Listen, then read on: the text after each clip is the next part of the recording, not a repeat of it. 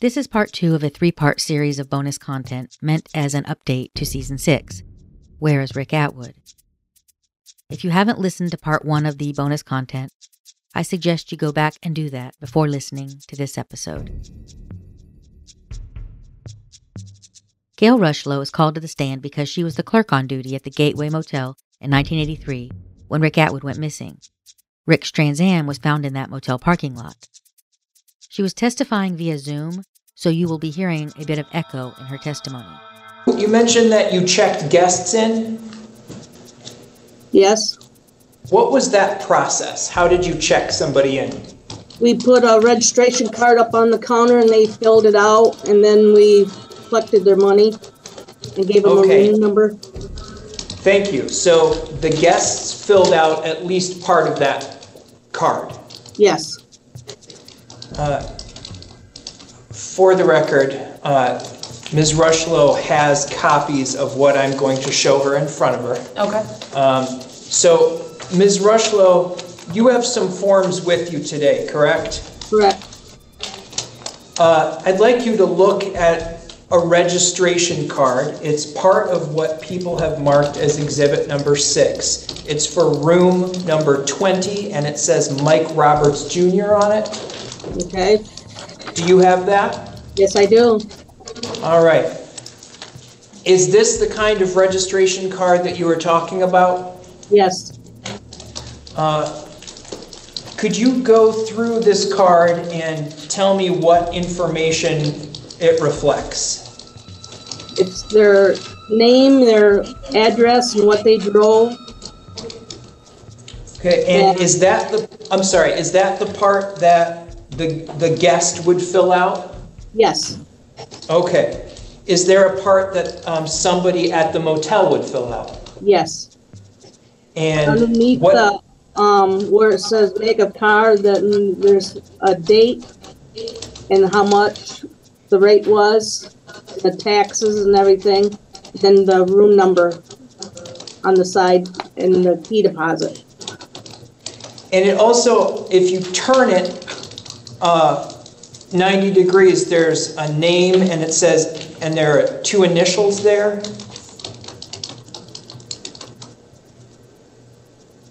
Do you see what I'm talking about where it says LD? That's long distance. Okay, what does that mean? That they made long distance call. Okay, and how would you know that? The operator would call us back with the number they called and how much it was. Okay.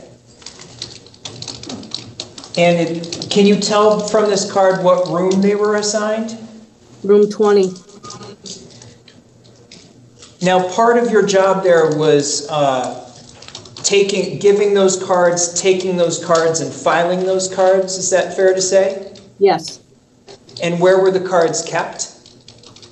Behind the desk, there was like a little counter cupboard thing where we would slide the card in to the room number.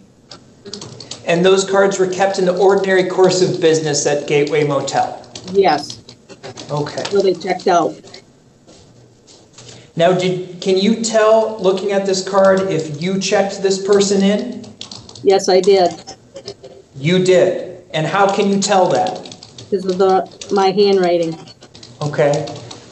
So how did you know when a room made a long distance call? Because the operator would call and let us know what time they made the call and for how many minutes, and then we would write it down. Okay, thank you. Now we will go to the defense on cross. Okay. Now, down here on the registration card, it says make of car, Trans Am, and number in party 2. You say you did not fill that out? No, I didn't. Okay. And where it says car license and state, that's not filled out. Is that unusual that that's not filled out? Yes, some people would sign in like that, or they would leave it blank. Okay, so it wasn't your policy to require the license number and the state on the vehicle? Or Nope. was it the policy and you just didn't do it all the time? Not that I recall. Okay, so it may have been the policy of the hotel, but you don't know. Correct. Now, there's a date on the card, or on the exhibit item 2, 10/18/83, Detective Miller. Is that about the time when you think you turned this card over to someone? See on the handwritten note there? Do you have that on your... I don't recall. Well, up on the top on the right, do you have on your 65-1511-83? Yes. Okay, then down below that, there's a date. You see that? 10/18/83. Yeah, and Detective/Sergeant Miller, Gateway Motel.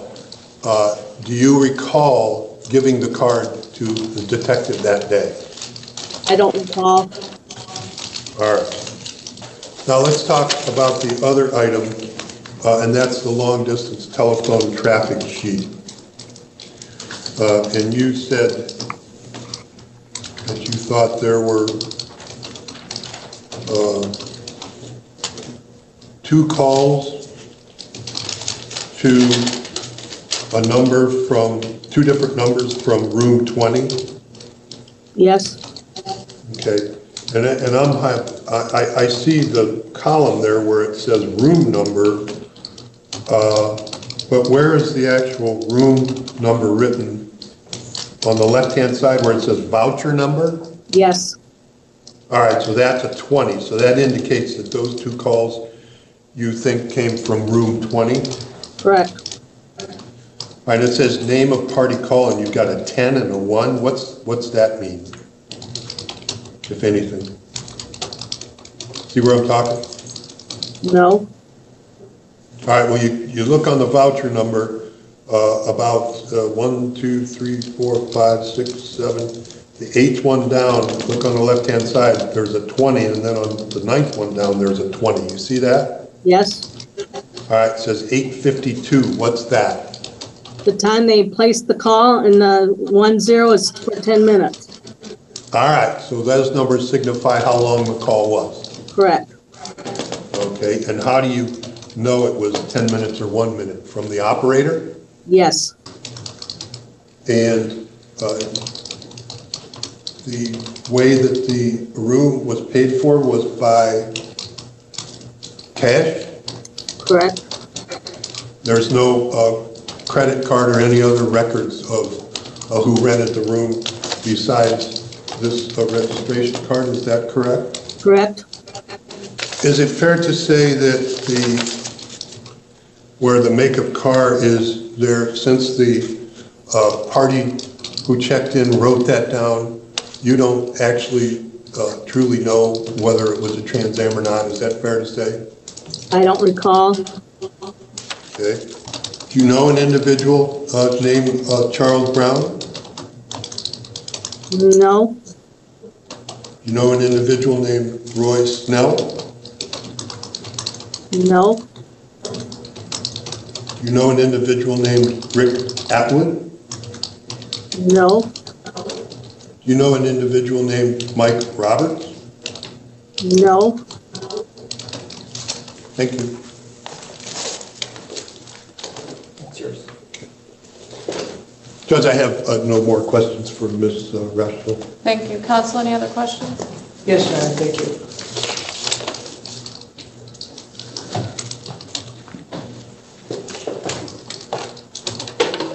Ms. Rushlow, this will be very quick. The other attorney asked you a question reading from a report of Detective Miller. Detective Miller wrote that you didn't recall seeing somebody, but he asked you if you didn't see somebody. Do you know the difference between whether you remember and whether you did or did not? Yes, I do. Would it be more accurate to say that you told the detective you didn't recall? I don't remember this way back in '83 at all. So you don't remember talking to Detective Miller in 1983 at all? No. Okay, thank you. Nothing else, Your Honor. One follow-up. Ms. Rushlow, actually, when you talk to Detective Lees, I'm looking at his report. You don't recall the race or age of the parties who rented the room, correct? Correct. Thank you. I just have one question out of curiosity. How does the operator know what room is calling? What I can recall back then is the operator would ask, when they make long distance phone call, what room number they're from. Thank you. Any other questions, Counsel? No, Your Honor. All right. No, thank you, Judge. Thank you, Ms. Rushlow. Thank you, Ms. Rushlow. This witness may be excused, yes? Yes. Next up is the record driver that towed Rick's Trans Am from the Gateway Motel parking lot. Watch your step. I'll swear you in before you sit down. Raise your right hand for me. Do you solemnly swear, oath, or affirm to tell the truth, the whole truth, and nothing but the truth, so help you God? I do. Thank you, sir. You may have a seat. You may take your mask off or leave it on as you choose. Can you tell me your name? Matt Zanto, Can you spell your first and last name? Mattewzanto.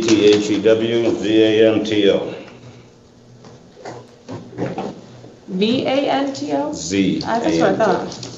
The mask prevents me from hearing well. I don't know. Sir, we've been sequestering witnesses, albeit virtually. Have you watched any of the proceedings on the live YouTube channel either today or yesterday? No. Thank you, sir. You may proceed, sir. Thanks, Judge. Can you tell us your name, please? Matt Zanto, Mr. Zanto, how old are you today? 63. I want to take you back in time, if I can, to 1983. In August of 1983, do you remember where you were working? Yeah, East Beltline Wrecking. And did Mr. John Vanderwoody own that business back then? He did. Okay, what kind of things did you do for Mr. Vanderwoody that made him feel obligated to pay you? Fix cars, pump gas, and drive record. Okay, how old were you back then? Mid-20s. Okay. Do you remember specifically on August 11th, 1983, if you were tasked to go to the Gateway Motel? I was. Okay, and when you went down there, what kind of vehicle were you in? Tow truck. Okay, and were you looking to service a vehicle when you got there? No. Okay, what were you looking to do? Tow it. Okay, and what kind of vehicle were you looking for? I believe it was a Firebird. Let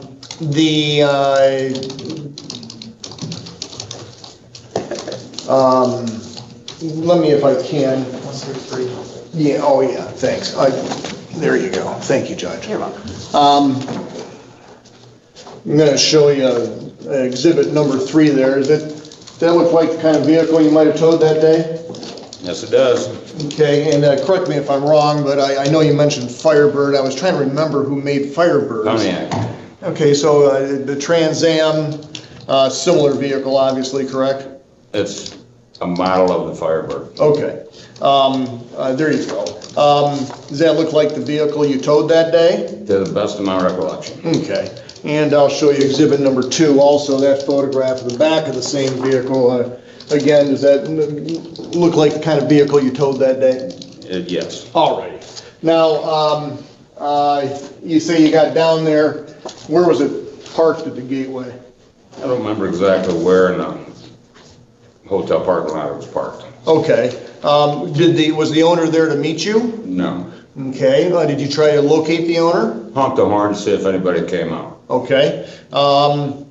Anybody come to respond? Did No. anybody come out? Alrighty. And tell us, if you will, if you have any memory of the outside of the car. I mean, was it clean or dirty? I remember that it looked like it had been driven off-road through a field, or at least a dirt road. Okay. Did you get the vehicle and take it back to the service station there, Mr. Vanderwoody's business? I did. Okay. Did you do any work to it after it arrived back there? I don't remember. Okay, fair enough.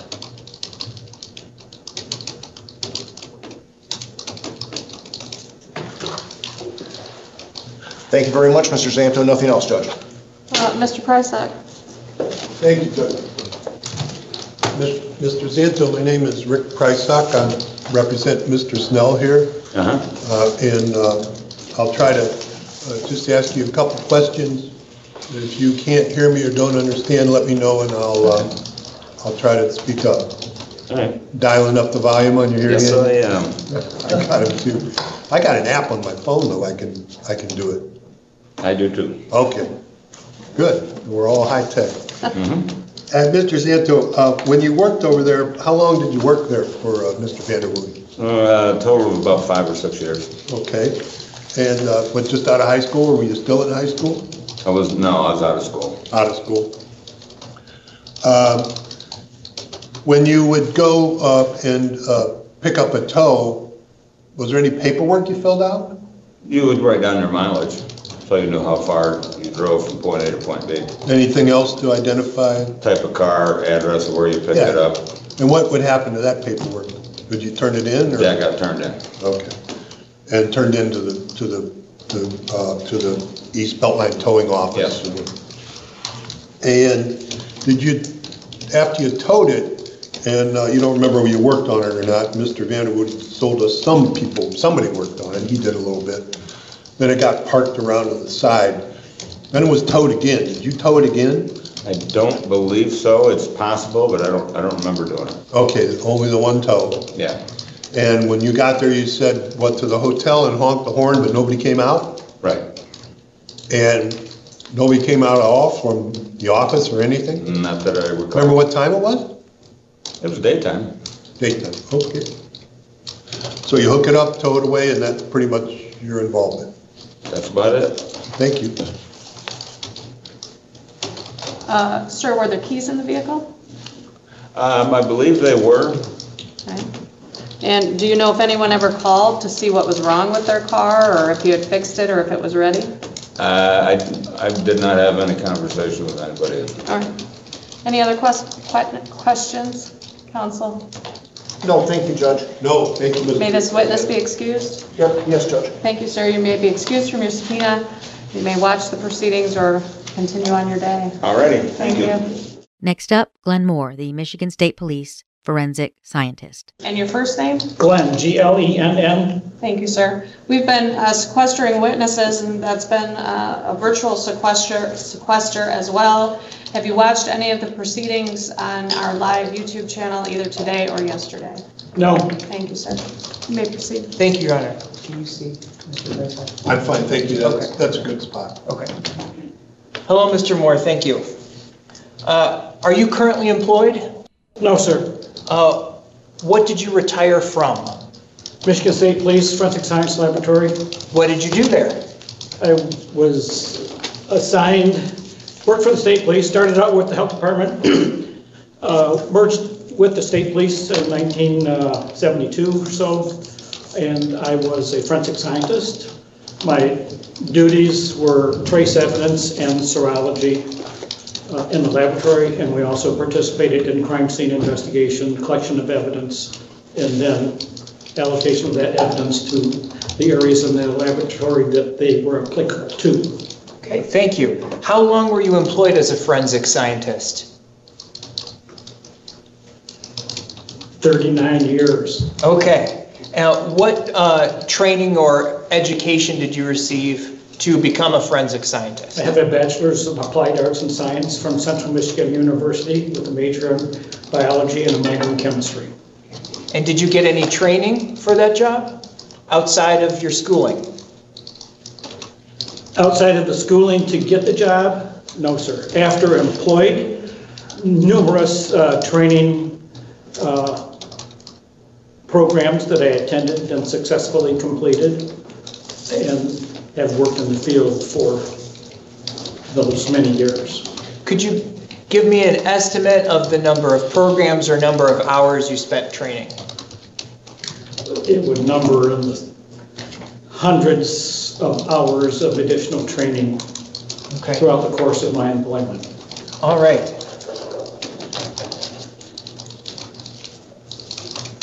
Were you employed as a forensic scientist in October of 1983? Yes, sir. And at that time, did you have occasion to examine a dark brown Trans Am? Yes, sir. Behind first Okay. bench.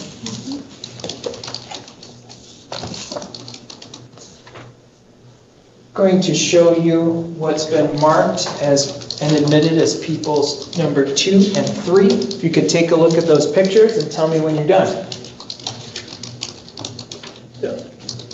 Both exhibits, people's number 2 and number 3, are photographs of a maroon-colored Trans Am vehicle that I was requested to assist in searching that vehicle for the presence of any possible evidence for further analysis. Do you recognize those specific pictures for any reason? I do, but it's based on a refreshment of my memory. I received a CD, which I have here in court today, showing the photographs that were taken at the time of the search and listing the evidence that was collected. Are you saying that you took those pictures? I did, yes, sir. Okay, thank you. Take those back from you.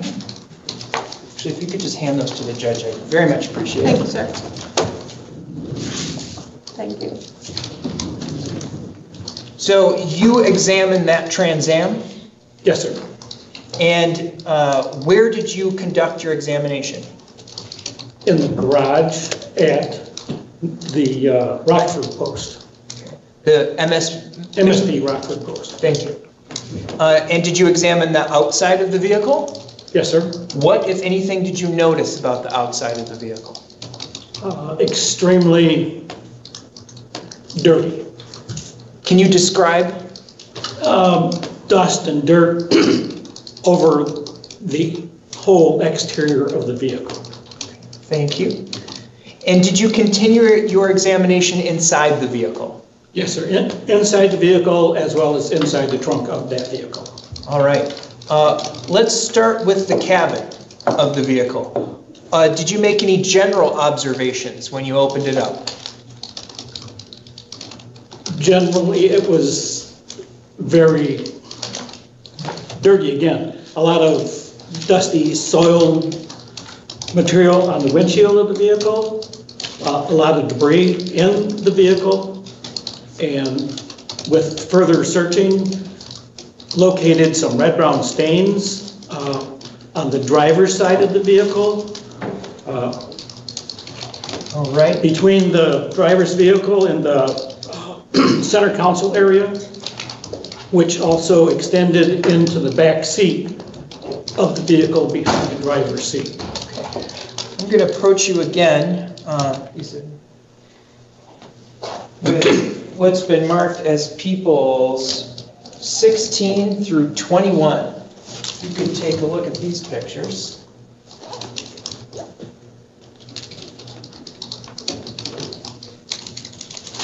Just let me know when you're done looking at them.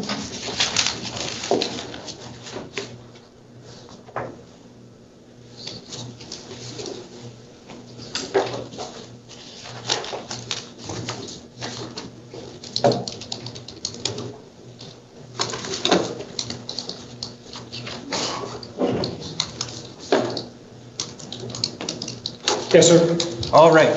Hang on to those for a moment, if you don't mind. Do you recognize those pictures? Yes, sir, again, but it's helped with the assistance of having a CD, which also displayed the pictures that are here in front of me, plus additional pictures taken of the vehicle at the time of the crime scene search. Okay. So, again, are you saying that you took those? Yes, sir. Okay. And you took those at the time of your examination? Yes, sir. Would you say that those accurately reflect what you saw that day? Yes, sir. The people would move to admit what's been marked as, I think 16 through 21. I think that's what you said. The only thing I would ask, if I may, is, I know he said they were taken at the time he did his examination, but do we know where? Did you ask him where? I can ask that. Did you take those inside the Rockford garage? Yes, sir. No objection. Thank you. The court would admit Exhibits 16, 17, 18, 19, 20, and 21. Thank you, Your Honor. And I will have these published to the court in just a bit. All right. Just going to have you just focus on number 16 at first. What does that picture depict? The driver's side steering wheel and a portion of the front windshield, and then the console area below the instrument cluster. Why did you take that picture? What information were you hoping to record? Of all the soiled areas in that area, and almost a spattering of debris or possibly a liquid of some type on. What, if anything, was noteworthy about that? Why did you choose to record that? Just to document the interior of the vehicle. Okay, thank you. If you could hand that up to the judge, please. Thank you, sir. Now I'm going to show you again. It's been admitted as People 17. What does that picture depict? This picture depicts the back side of the driver's seat, and the back of the seat is tipped forward towards the windshield, and it was meant to depict the red-brown staining that is at the back edge of the driver's seat. It also reflects some red-brown staining on the floor area behind the driver's seat that is in the crease where the center console area comes into the back seat, and then the footwell in the back seat, the red-brown staining that was in that area. Did you take any samples of those areas of red-brown staining? Yes, I did. Why did you take samples? That the stains appeared to me to be potentially a blood stain. I also did some spot tests at the scene, and they gave a positive reaction using the benzidine test, indicating the presence of blood. Okay. Blood generally, human blood? Blood generally. Okay. And when you collected samples from those areas, what did you do with those samples? I packaged them in a folded paper packet and then placed them in a coin envelope, a small metal envelope, labeled them as to their origin, and retained them for further analysis at the laboratory. Was that the proper procedure as you were taught? Yes. Do you recall what designation you gave the samples from those areas? I'd have to look at my report to see that. If you looked at your, Mr. President.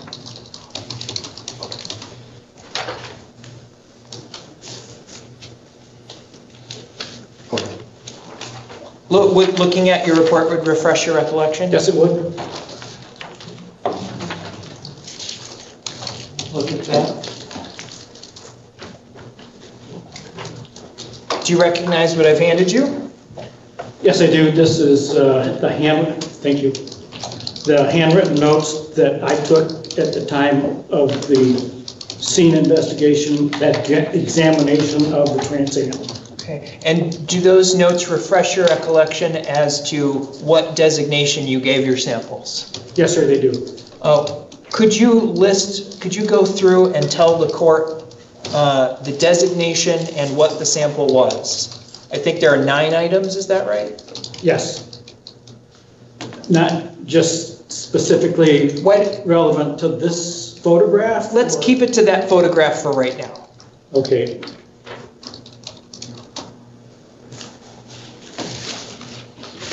L3, this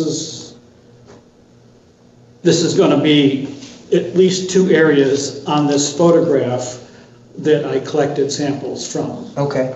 L3, red-brown stains noted on the back middle surface. Oh, no. I'm going to have to correct that. That's the air scoop, which is in the trunk. So not L3.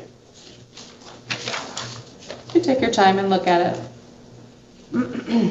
L4, red brown stain noted on the carpet removed from the driver's side rear floor. That would indicate in the photograph, people's proposed exhibit number 17, the red brown staining that is along the drive shaft tunnel on the carpet behind the driver's seat. Showing you, L5, I'm sorry, I'm interrupting you. If you could look at 19, People's 19, is that also another picture of that area? yes, there it is. Okay. What was the next item from 17 that you sampled from?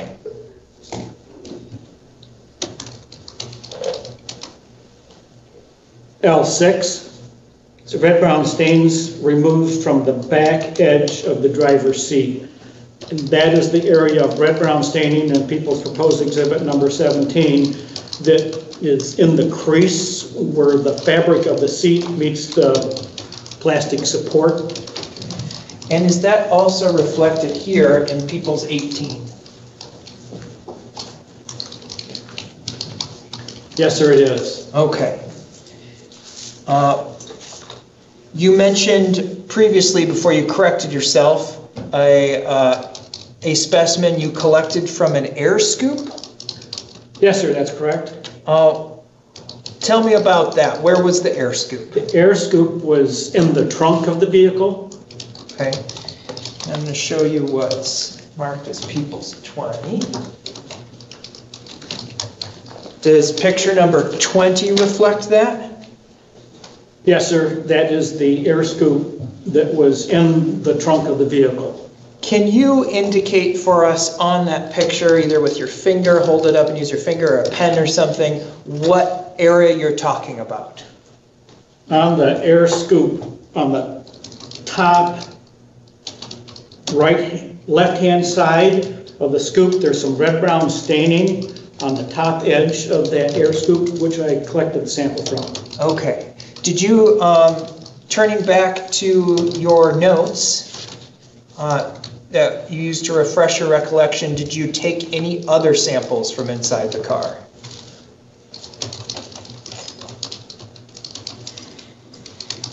L2, red-brown stains located on the top center area of the trunk.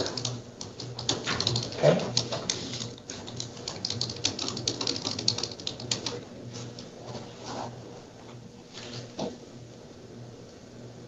I just have a quick question.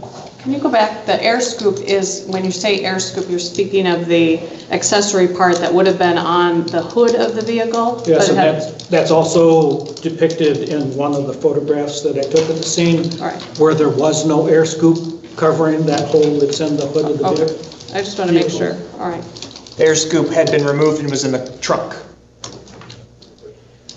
There was an air scoop in the trunk. There was an air scoop missing from the hood of the vehicle. I understand. You're a scientist. I totally get it. Any other, L5, thank you. red-brown stains removed from under the driver's seat. And those were red-brown stains, which I physically removed. And I do not have a photograph of those stains.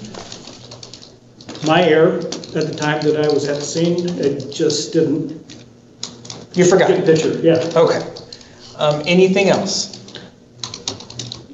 Red-brown L6, red-brown stains removed from the back edge of the driver's seat, and that is in the crease area that's depicted in People's Proposed Exhibit number 17. Thank you. Any others?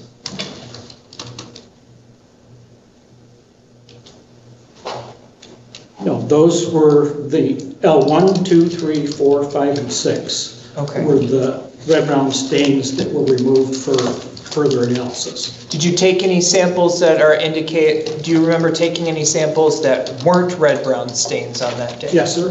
What did you take? And again, referring to the laboratory crime scene report, L7, a soil sample removed from under the passenger side rear tire area That would be on the exterior of the vehicle. L8, soil sample removed from around the trunk, hinge, and the seal to the trunk. L9, a soil sample removed from the driver's side dash, back seat floor, and the driver's floor. And the purpose of having collected those items was in the chance that a scene would have been located, that we'd collect soil samples from that additional scene to be compared to those soil samples recovered from the vehicle. Okay, thank you. I'm going to approach with one other picture. It's been marked and admitted as People's 21.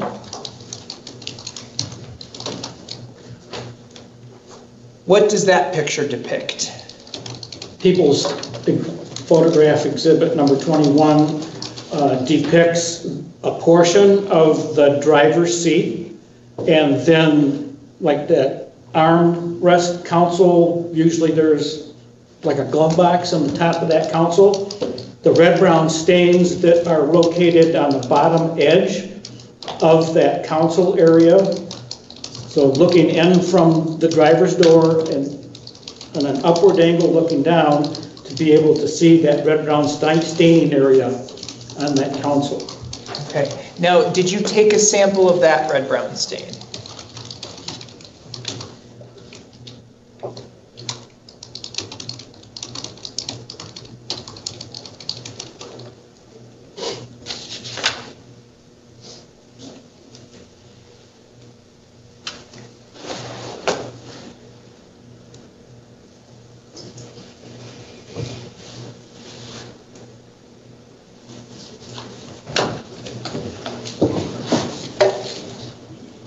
Per my notes, I don't see that I collected a sample from that particular area.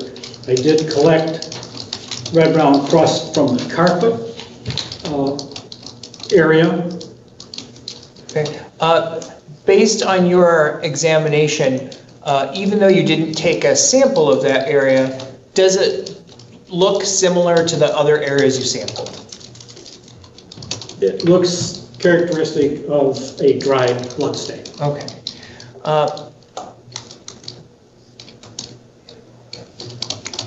So you took all of these samples. In looking and examining at this, I'm sorry, let me start over. Examining those stains, they were obviously dried. Did you see any indication that they had been cleaned up or altered in any way? I guess I would object to that, Judge. I don't know what kind of foundation could possibly, whether he... I'll lay a foundation.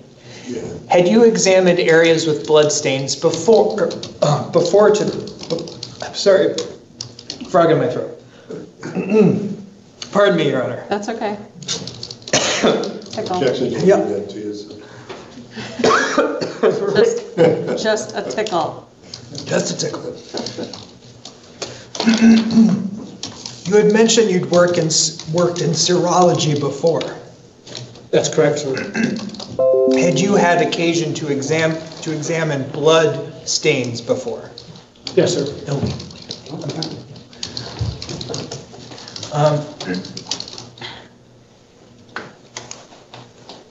Based on your prior experience examining blood stains, could you draw any conclusion, aside from the fact that they were dried, about the state of the stains that you saw in the Trans Am on that day? They do not appear to be diluted. Okay. That would be included in the fact that some liquid material was placed on them or made an attempt to remove them, physically remove them. Okay. Compared, using your prior experience in examining blood stains, was what you saw consistent with a lot of blood or a little of blood or something in between? In looking at people's proposed exhibit number 17, there's a sufficient amount of blood that ran from under the driver's seat in that drive shaft tunnel on the bottom edge of the carpet that actually ran to the back edge and pooled in that corner of that rear passenger seat behind the driver's seat on the floor. So what does that tell you? What does that tell you?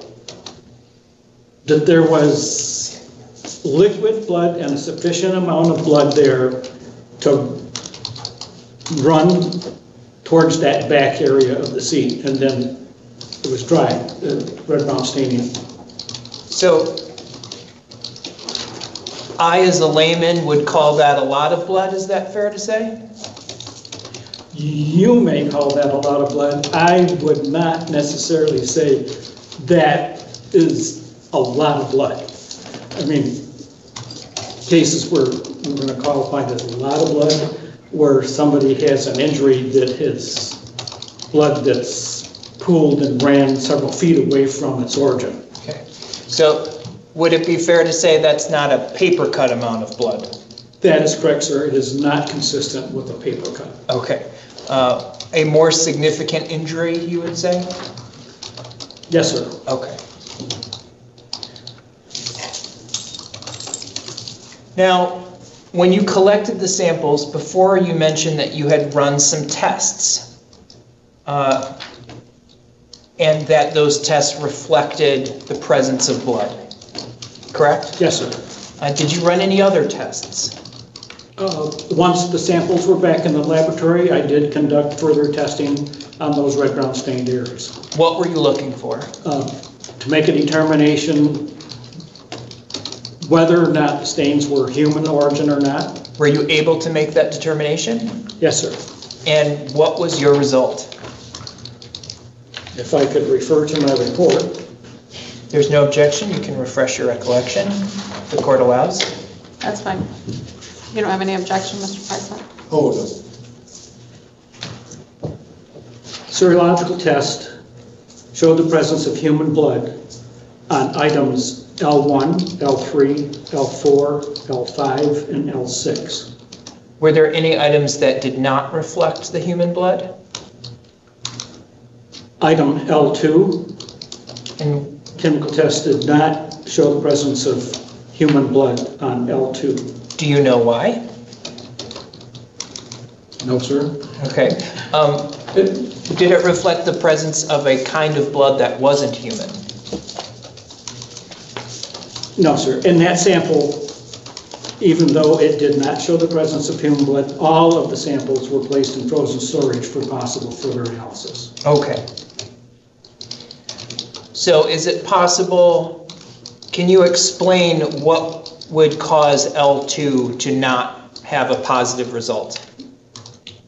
The test for human blood tests for the presence of the serum portion of the blood, not the red cells. That's what you see in the redness, is the red cells in the blood. But the serum portion, if you've bled or have the occasion to see where someone's bled a lot in a given location, there will be a liquid serum-y looking, glossy, semi-clear liquid that separates from the blood stain, and that is the portion of the blood sample that gives me the positive test for human blood. What test did you use? I used anti-human anti-serum, which calls for the dilution of a portion of that blood stain, and then you layer in that diluted sample from the blood stain on top of an anti-human anti-serum, and the formation of a white precipitin band at the interface of those two liquids is a positive test for the presence of human blood. Now, that's a technology at that time. Was that consistent with the best technology at the time? That is correct. Okay. Can you explain your result in L2, where you did not detect the presence of human blood using that test? It was either non-human in origin or I did not have a sufficient amount of the serum diluted out into the sample I collected for testing. Okay, thank you. I don't use all of the sample at any given time to consume it on a human blood test. So when you were finished, Minimal amount so that there's more of the sample for further identification of the blood type. when you were finished with testing the samples that you took, there was sufficient material to conduct additional tests in the future? Yes, sir. And the next sentence of the paragraph that is depicting the results, I did determine that items L1, L5, and L6 showed the presence of type A blood. So you were able to narrow it down to not just human, but a blood type? Correct, sir. And it was type A?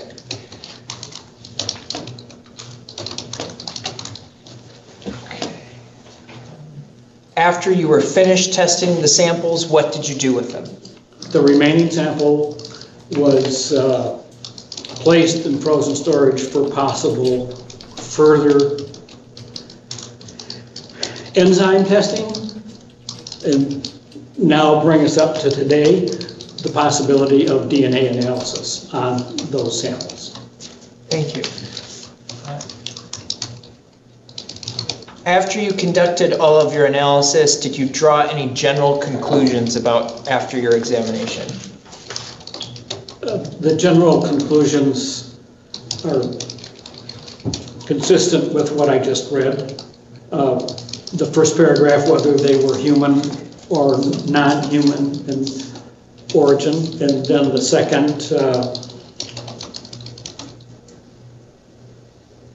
part of that paragraph shows the presence of type A blood on L1, L5, and L6. Okay, thank you very much.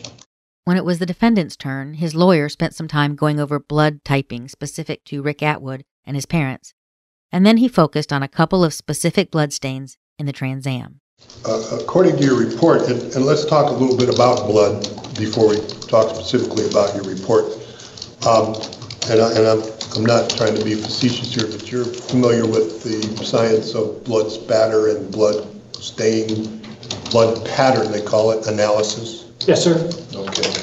Now these stains that you collected, and again, the different types, correct me if I'm wrong, of pattern, blood pattern, there's spatter? Right? That's correct, sir. Called splash? Spatter pattern, yes. Splash pattern? Yeah. Drip pattern? Yeah, the letting of blood from a source due to an impact. Yeah. Drip, yeah, okay. Flow, you talked about flow. That the gravity flow of blood does not represent an impact spatter pattern. Correct. But you talked about flow of the one stain, I think it was the one from under the driver's seat and toward the back of the seat. And I think counsel asked you about how you thought maybe it got there. I think you said it came from front to back. Yes. Is that what you said? Okay. In my opinion, that's correct, sir. And when he asked you about how much blood there was, first of all, let's talk about the stain itself. You took a picture of the actual stain? Yes, sir.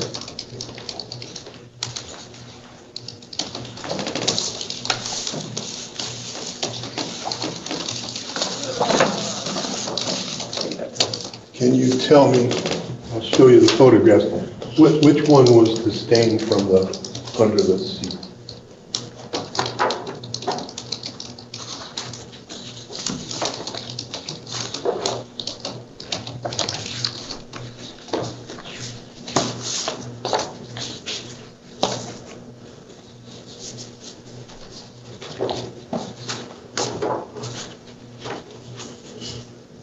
Exhibit 17 and 18 Okay. depict the red-brown stains that were along the seat material as it connected to the material that anchors it to the seat, driver's side, and it's in the crease on the seat. It's right, these red-brown stains that are in this area right here. All right. That's a exhibit number 18 is a little bit closer view. So it's in that crease. Yes, the red-brown stains in that crease. The previous exhibit, number 17, also shows the red-brown staining that's in the back, the footwell in the back seat. People's exhibit number 19 is a close-up, a little closer view of that red-brown staining that's on the floor. So that would be actually in the floor in the back seat behind the driver's seat. That's correct, sir. And can you tell us how long that is? Sometimes they put down a little measurement thing when they take photographs. Do you recall how long that stain was? I could not be specific. It would be the length from the back of the seat to where the Okay, but you don't main know. housing. I don't want you to guess. I'm not going to guess it because there's not a ruler there. Now, But that's where the area is. can you tell us whether or not that's a blood flow or a drop? What do you? In my opinion, it's the flow of blood from an originating source Okay. forward on the driver's seat, flowing back towards the back. And you said undiluted. You said it was undiluted. Yes, that's correct, sir. Thank you, Mr. Moore. Appreciate it. You're welcome. Any other questions for Mr. Moore? I have no redirect, Your Honor. Mr. Moore, the only question I had is you said that there was one sample that you took that you didn't have a picture of. Correct, I think that's from under- the red-brown staining under the driver's seat. Okay. So do you know if that was where the blood was running from that's in the back of the driver's seat, in the rear? Or is it your belief that that came from the seat, or could you not tell that? I wouldn't be able to really say. Okay. The only thing I can say is that there was blood deposited on the right side of the driver's seat against that console area, and a pretty good amount that was in that area. That ran down that carpeted area and then under and to the back of the driver's seat and out onto the floor on the driver's side in the back seat. Okay. Thank you. Any other questions? No, Your Honor. Thank you, sir. May this witness be excused? Yes. Yes, thank you. Thank you, Mr. Moore. You may be excused and leave the courthouse and watch on YouTube if you wish, or continue about your retirement. Thank you. Thank you, sir. Can you hand me those exhibits before you step down? Mr. Moore? Yes. Hand the judge all those exhibits, please. Sorry if you didn't hear it. Thank you. Thank you, Mr. Moore. Be safe. And Your Honor, we ran ahead of schedule today, so that's our last witness that we have scheduled for this afternoon. All right. Any other matters we need to take up? I guess tomorrow morning, we're tomorrow afternoon, correct? Correct. All right, I think we're scheduled to start at 1:15, is that right? That's what I have. Yes, Your Honor. Mr. Snell has medical procedures in the morning, so 1:15 is why we said. They adjourned for the day to return the next afternoon, which was scheduled as a short half-day of proceedings. Day 3 began as usual. From the viewer's perspective of the live stream video, Defendant Roy Snell, Jr. is seen on the bottom left of the screen, with his back to the camera. He wears prison orange garb.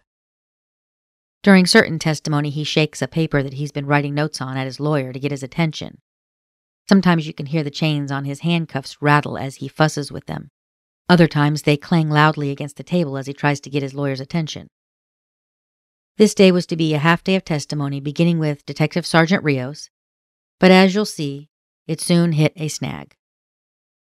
I want to note that, as with some of the other audio streamed from YouTube, you can hear a bit of feedback echo or delayed audio between the testimony. All right. Anything preliminary? I should advise anyone left on the witness list for the prosecutor's office that we are in a sequestration order which means that if you are expected to testify at today's hearing or were subpoenaed to testify at any of these proceedings, unless you have been previously testified and excused, you may not watch these proceedings until after you testify. What that means is that you may not speak to anyone about their testimony or watch the live YouTube channel until after you have testified. If you do so and then come in to testify, it jeopardizes your ability to testify in this matter. Anything else for the record, Mr. Stay? No, thank you, Your Honor. Mr. Prysock? The only thing I would say for the record, Judge, is Mr. Snell just informed me he passed out this morning after he got back from the hospital. Not feeling that great, so at some point you may need to take a quick. I don't feel good. All right. It was at the dialysis place. They had to pump my fluids back in me and started sweating. My blood pressure shot up. All right. It's going to take me to the hospital. They pumped some fluids in me. I feel real weak. All right, Mr. Snell, I did have them bring the waste basket again for you today. I know you've had some nausea on the other days as well. If you need to take a break at any point, just tell Mr. Prysock or the security guard, and we will make accommodations for you. Okay, sir? Okay, just let me know. Try to get through it, all right? Counsel, you want to call your first witness? I don't feel good. I feel sick. Very, very sick. I don't know what to. Mr. Snell, Yes. you have felt sick on the other 2 days as Yeah, well. but today I had dialysis. Just let the judge finish what she's saying. Don't What I would- interrupt. She won't interrupt you, don't interrupt her. I know you've had dialysis, and I know this is difficult for you anyway, on top of your health issues. What I would suggest, Mr. Snell, is that we attempt to proceed today. And if at any point you feel you just cannot go on, then we'll take a break and reassess. But I would like to at least attempt to finish this today so that we can move on to the next step that we have. Okay, sir? I ain't okay because I don't really want to feel good. I feel like passing out right now. So, I don't feel. Let's give it a try, all right?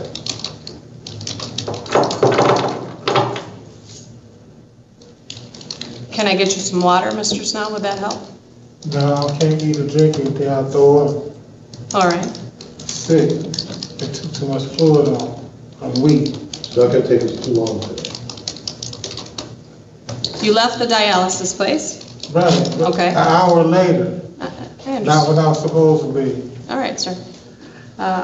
The court is convinced that if you had a medical issue that needed immediate, That's why we stayed Don't interrupt late. the judge. if you had a medical condition that needed continued observation or immediate assistance, they would have either taken you to the hospital, as you indicated they thought, or they would have kept you longer at I've been asking to dialysis. go to the hospital. Mr. Snell, I've been very patient with you interrupting me, and I don't appreciate it. We are trying to do these matters as efficiently as we can, and when you speak over me, we cannot do that. You have to wait until I'm done speaking if you wish to make a statement, okay? I don't feel good. I understand that. You have not felt good since we started the proceedings. Because I got medical issues. I understand that. You've also had medical issues since we started the proceedings. Right. All right. What I'm going to do is have the prosecutor call their first witness. If it becomes apparent that you cannot participate in the proceedings, we'll cross that bridge when we get to it. Mr. Stay? Call Detective Sergeant Scott Rios.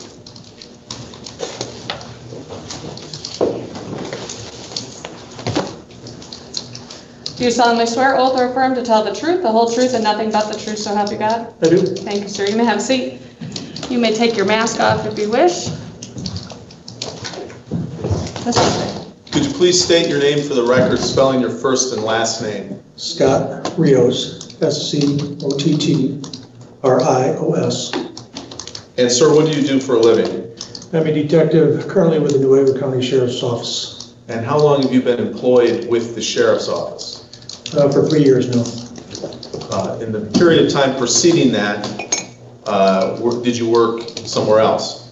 I did 29 years with the Michigan State Police, starting out as a trooper in Ypsilanti, then to Detroit, transferring to the Lakeview Post, subsequently received a promotion to Grand and then to Newaygo, where eventually I became a detective sergeant.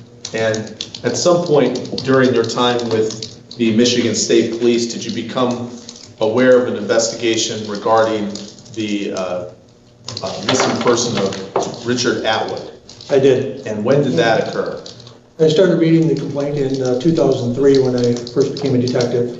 And for a period of time, you worked alongside Detective Miller, is that correct? That is correct, sir. And he made sort of the statement about passing this on to you in a way in 2004. Could you explain how that process worked? In 2004, Detective Miller was still there, so he and I worked on it together. I assumed the role of a lead investigator at some point as I became more active, and Detective Miller had other cases as well.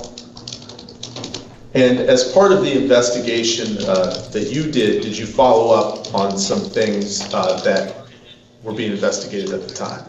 I did. I want to talk briefly about the phone calls that we now have in evidence made from the Gateway Motel. Are you aware of that part of the investigation? I am, sir. And I'm going to show you People's Proposed Exhibit 25.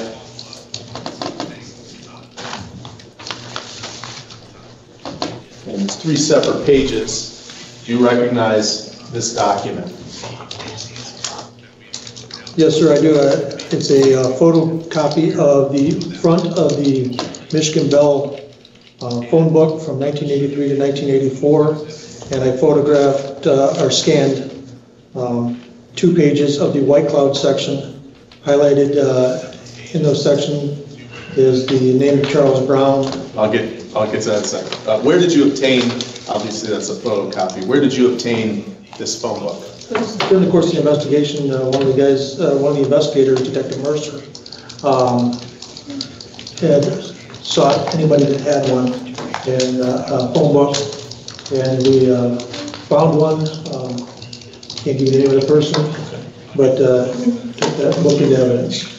And you can kind of see it from the photocopy. Did it look like a phone book? Yes. Okay. And Your Honor, I'm going to move for the admission of 25.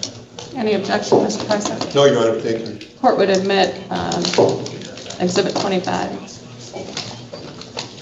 And got a little ahead of ourselves there, but you're aware that 2 phone calls were on that call log that's been admitted to the Gateway Motel, correct? Yes, sir. And what was the first phone number that was on that log? Or one of the 2? Doesn't have to be exact. Yeah, I don't recall which one was first. I believe there was one to Mr. Snell, but there were 2 phone calls, one to Charles Brown.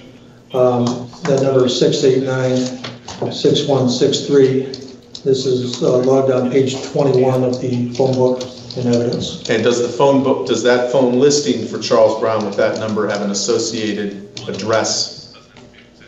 It does. It just says east 1 mile. Okay. And was there another number that was on the Gateway call log that you have marked in that phone book?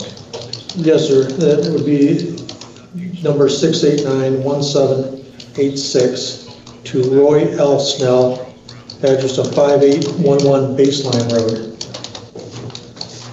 And during your investigation, did you determine who that Roy Snell was? Yes, we At did. that address? Yes, we did, sir. And who was that? That'd be Roy Snell Sr.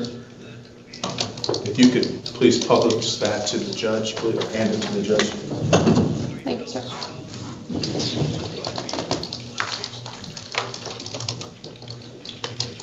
As a detective, you've worked on cold case investigations before. Yes, sir, I have. And this investigation obviously started in 1983, is that correct? Correct, sir. As part of the cold case investigation over a period of years, is it your practice to re-interview people who have been previously interviewed? Yes. And as part of your investigation, did you interview the defendant regarding this? Yes, I did. Was it your understanding that he had been, and we've heard some testimony, I think you've been in court, that he had been interviewed closer to the time of the event by Detective Miller? Yes. When did you interview the defendant first? He was interviewed after he was arrested. That would have been in 2020. Attempted an interview in 2000, I recall it was 15 or 16, when I made contact with Mr. Snell in Columbus, Ohio. Let's talk about that one first. Why were you in Columbus, Ohio? They obtained a search warrant for Mr. Roy Snell Jr.'s DNA example, buccal swab. So myself and Trooper Watson went to Columbus, and with the assistance of the Columbus Police Department, located Roy Snell. And was there a copy of the affidavit that you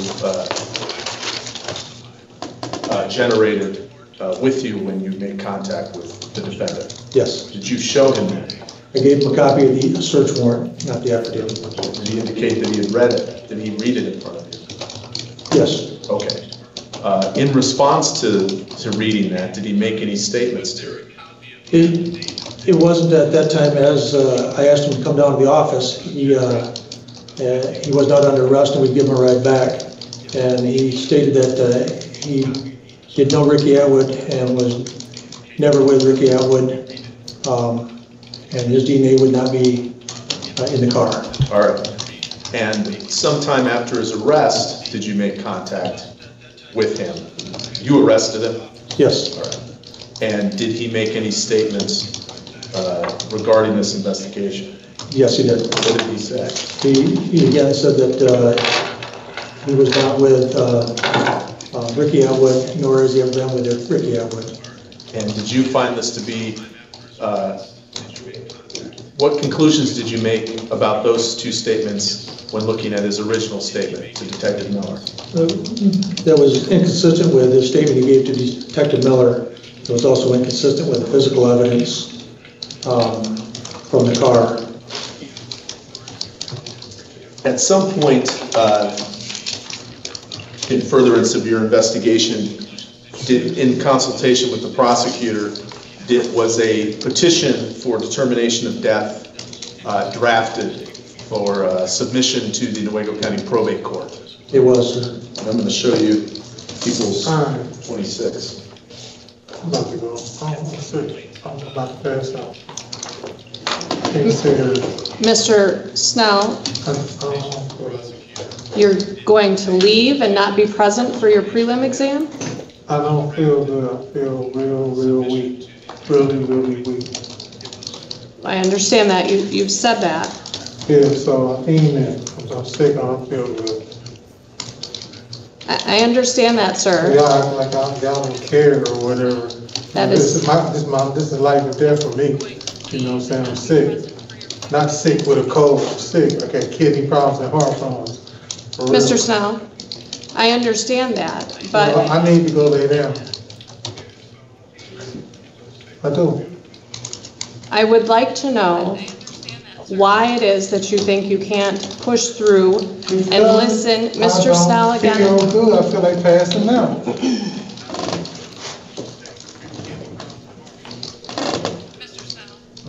So you want to have us continue the prelim without you present? I mean, I would think that it would be beneficial for you to try to make. It'd be beneficial for me to think about my life than this, sitting up here listening to all these Mr. lies. Snell. What? What did I ask you about interrupting me? And what I tell you about my health. My health. Mr. Snell, do you not care what I tell you from the bench? Do you not care that I've asked you not to interrupt me? You not care about my life? Why don't you take him back into holding for a minute? I'm going to let Mr. Prysack come back and talk to you. Do you not care about my life? Now, I fully admit that I am not a perfect person. Far from it. As one of my friends will often say, when she is about to do or say something unfortunate and wants to be forgiven for it ahead of time, God is still working on me. I have to admit that I had a really hard time with Roy Snell asking, "Do you not care about my life?" when he, allegedly, and I have to use that word because he's not yet been convicted, But he has got a lot of damn nerve saying, "Do you not care about my life?" when he is accused of shooting Rick Atwood multiple times and then stuffing him into the trunk of his own car. I am having trouble mustering sympathy for Mr. Snell, when I wholeheartedly believe he did what he is being accused of doing. Kidney issues or not, and yes, he needs to be treated fairly, but his comments are gross. Anyway, the judge came back to the stand a few minutes later after the interrupted proceedings. Back on the record in the matter of the people of the state of Michigan versus Roy Snell, file number 20889FY. We took a brief recess so that Mr. Prysock could speak to his client. His client is not feeling well, had some medical procedures done this morning, which he also had done on Tuesday. It was the court's hope that he would be able to start feeling better and we would be able to proceed today. He has indicated to the court that he does not feel he can proceed today. I asked Mr. Prysock to take a moment to speak to him to see if maybe he could lie down for a little while and we could take a recess, or if he just did not believe he could proceed today. Mr. Prysock, did you have an opportunity to speak to him? I did, Judge, and it seems to me from the conversation that he is in distress. He said he's having trouble breathing. He's feeling weak, feels like he may pass out. And I'm not convinced that, if the court wants him to go back to the cell and check in a half hour, but I'm not convinced that it's going to make a difference today, Judge. Usually his dialysis goes forward without a hitch, and he's usually feeling better. For some reason today, there was the procedure didn't go as they usually do. Said he thought they extracted too many fluids, he got dizzy. They kept him there longer, then they finally released him back to the jail and said he felt like he was going to pass out. And they had to put more fluids back into him, and he's still not up to par, Judge. That's the best I can tell the court. If the court wants to bring him out and inquire, I'm sure you can verify what I just said. So with that in mind, Judge, I leave it to the court's discretion and would defer to counsel, but I'm convinced that he can't go forward. All right, counsel, in light of that, I think it's an important proceeding that he needs to be present for. I would propose that we adjourn for the day. It's 2 o'clock. My guess is that it will take him some time to feel better. My guess is that wearing the mask all the time probably doesn't help him being able to catch his breath or fight the nausea. Mr. Stay, any response? No, Your Honor. Obviously, I have no way of determining how he actually feels. I think the court has made an appropriate inquiry. I think Mr. Prysock has made an appropriate inquiry. I know the court had tomorrow set, but I would ask that these witnesses, which I believe will take on the order of maybe 2 hours, just be added to our other person's time. We have one person here who has come, who we may attempt to do by video conference, but I do not believe we'll be able to bring all these witnesses tomorrow. I would ask that it be put on that other date. And again, to give the court some parameters, I believe the total testimony between the 4 witnesses then that we would call, including the individual from Tennessee, would probably be somewhere between 3 and 4 hours. All right. And I guess, Judge, too, if I may, I think that the court's correct in that this is not one of those circumstances where you could order that he is, for example, disruptive and ask him and give him the admonishments as you did once before and then proceed without him. I think illness doesn't fall into those parameters, and I discussed it with counsel here, and I think we're in agreement that the illness is not. Right. And it's clear to this court, and we all know this, he does have significant medical issues, and he has been receiving treatment since he's been in our jail and actually before he came to our jail. So I believe him when he says he doesn't feel well. The court's concern was that he didn't feel well yesterday or the day before, and we were able to proceed. But again, I believe that Mr. Prysock's talked to him, and I don't want to proceed without him. So I will adjourn today's proceedings. My thought would be that we try to schedule it on a Monday, Wednesday, or Friday, which is not a dialysis day, which would hopefully alleviate the possibility that that he would not be feeling well again. So it was decided that the 2 witnesses that were scheduled for the rest of the day would be bumped to the next day of court proceedings, and they would do them all in one day, which would essentially be day 4, the final day of preliminary hearings. So in the next episode, we will pick up with the rest of Detective Sergeant Rios' testimony. Dr. Stephen Cole, a forensic pathologist, will also testify, along with Katie Meredith, a forensic biologist from the Michigan State Police Crime Lab, who will discuss the DNA information. And finally, you will hear from Nolan Gant, a prisoner who was housed in the Kent County Jail in a cell next to Roy Snell Jr., who apparently told him all about killing a white dude, including details that pretty convincingly corroborate the fact that the dude in question was Rick Atwood. Stay tuned.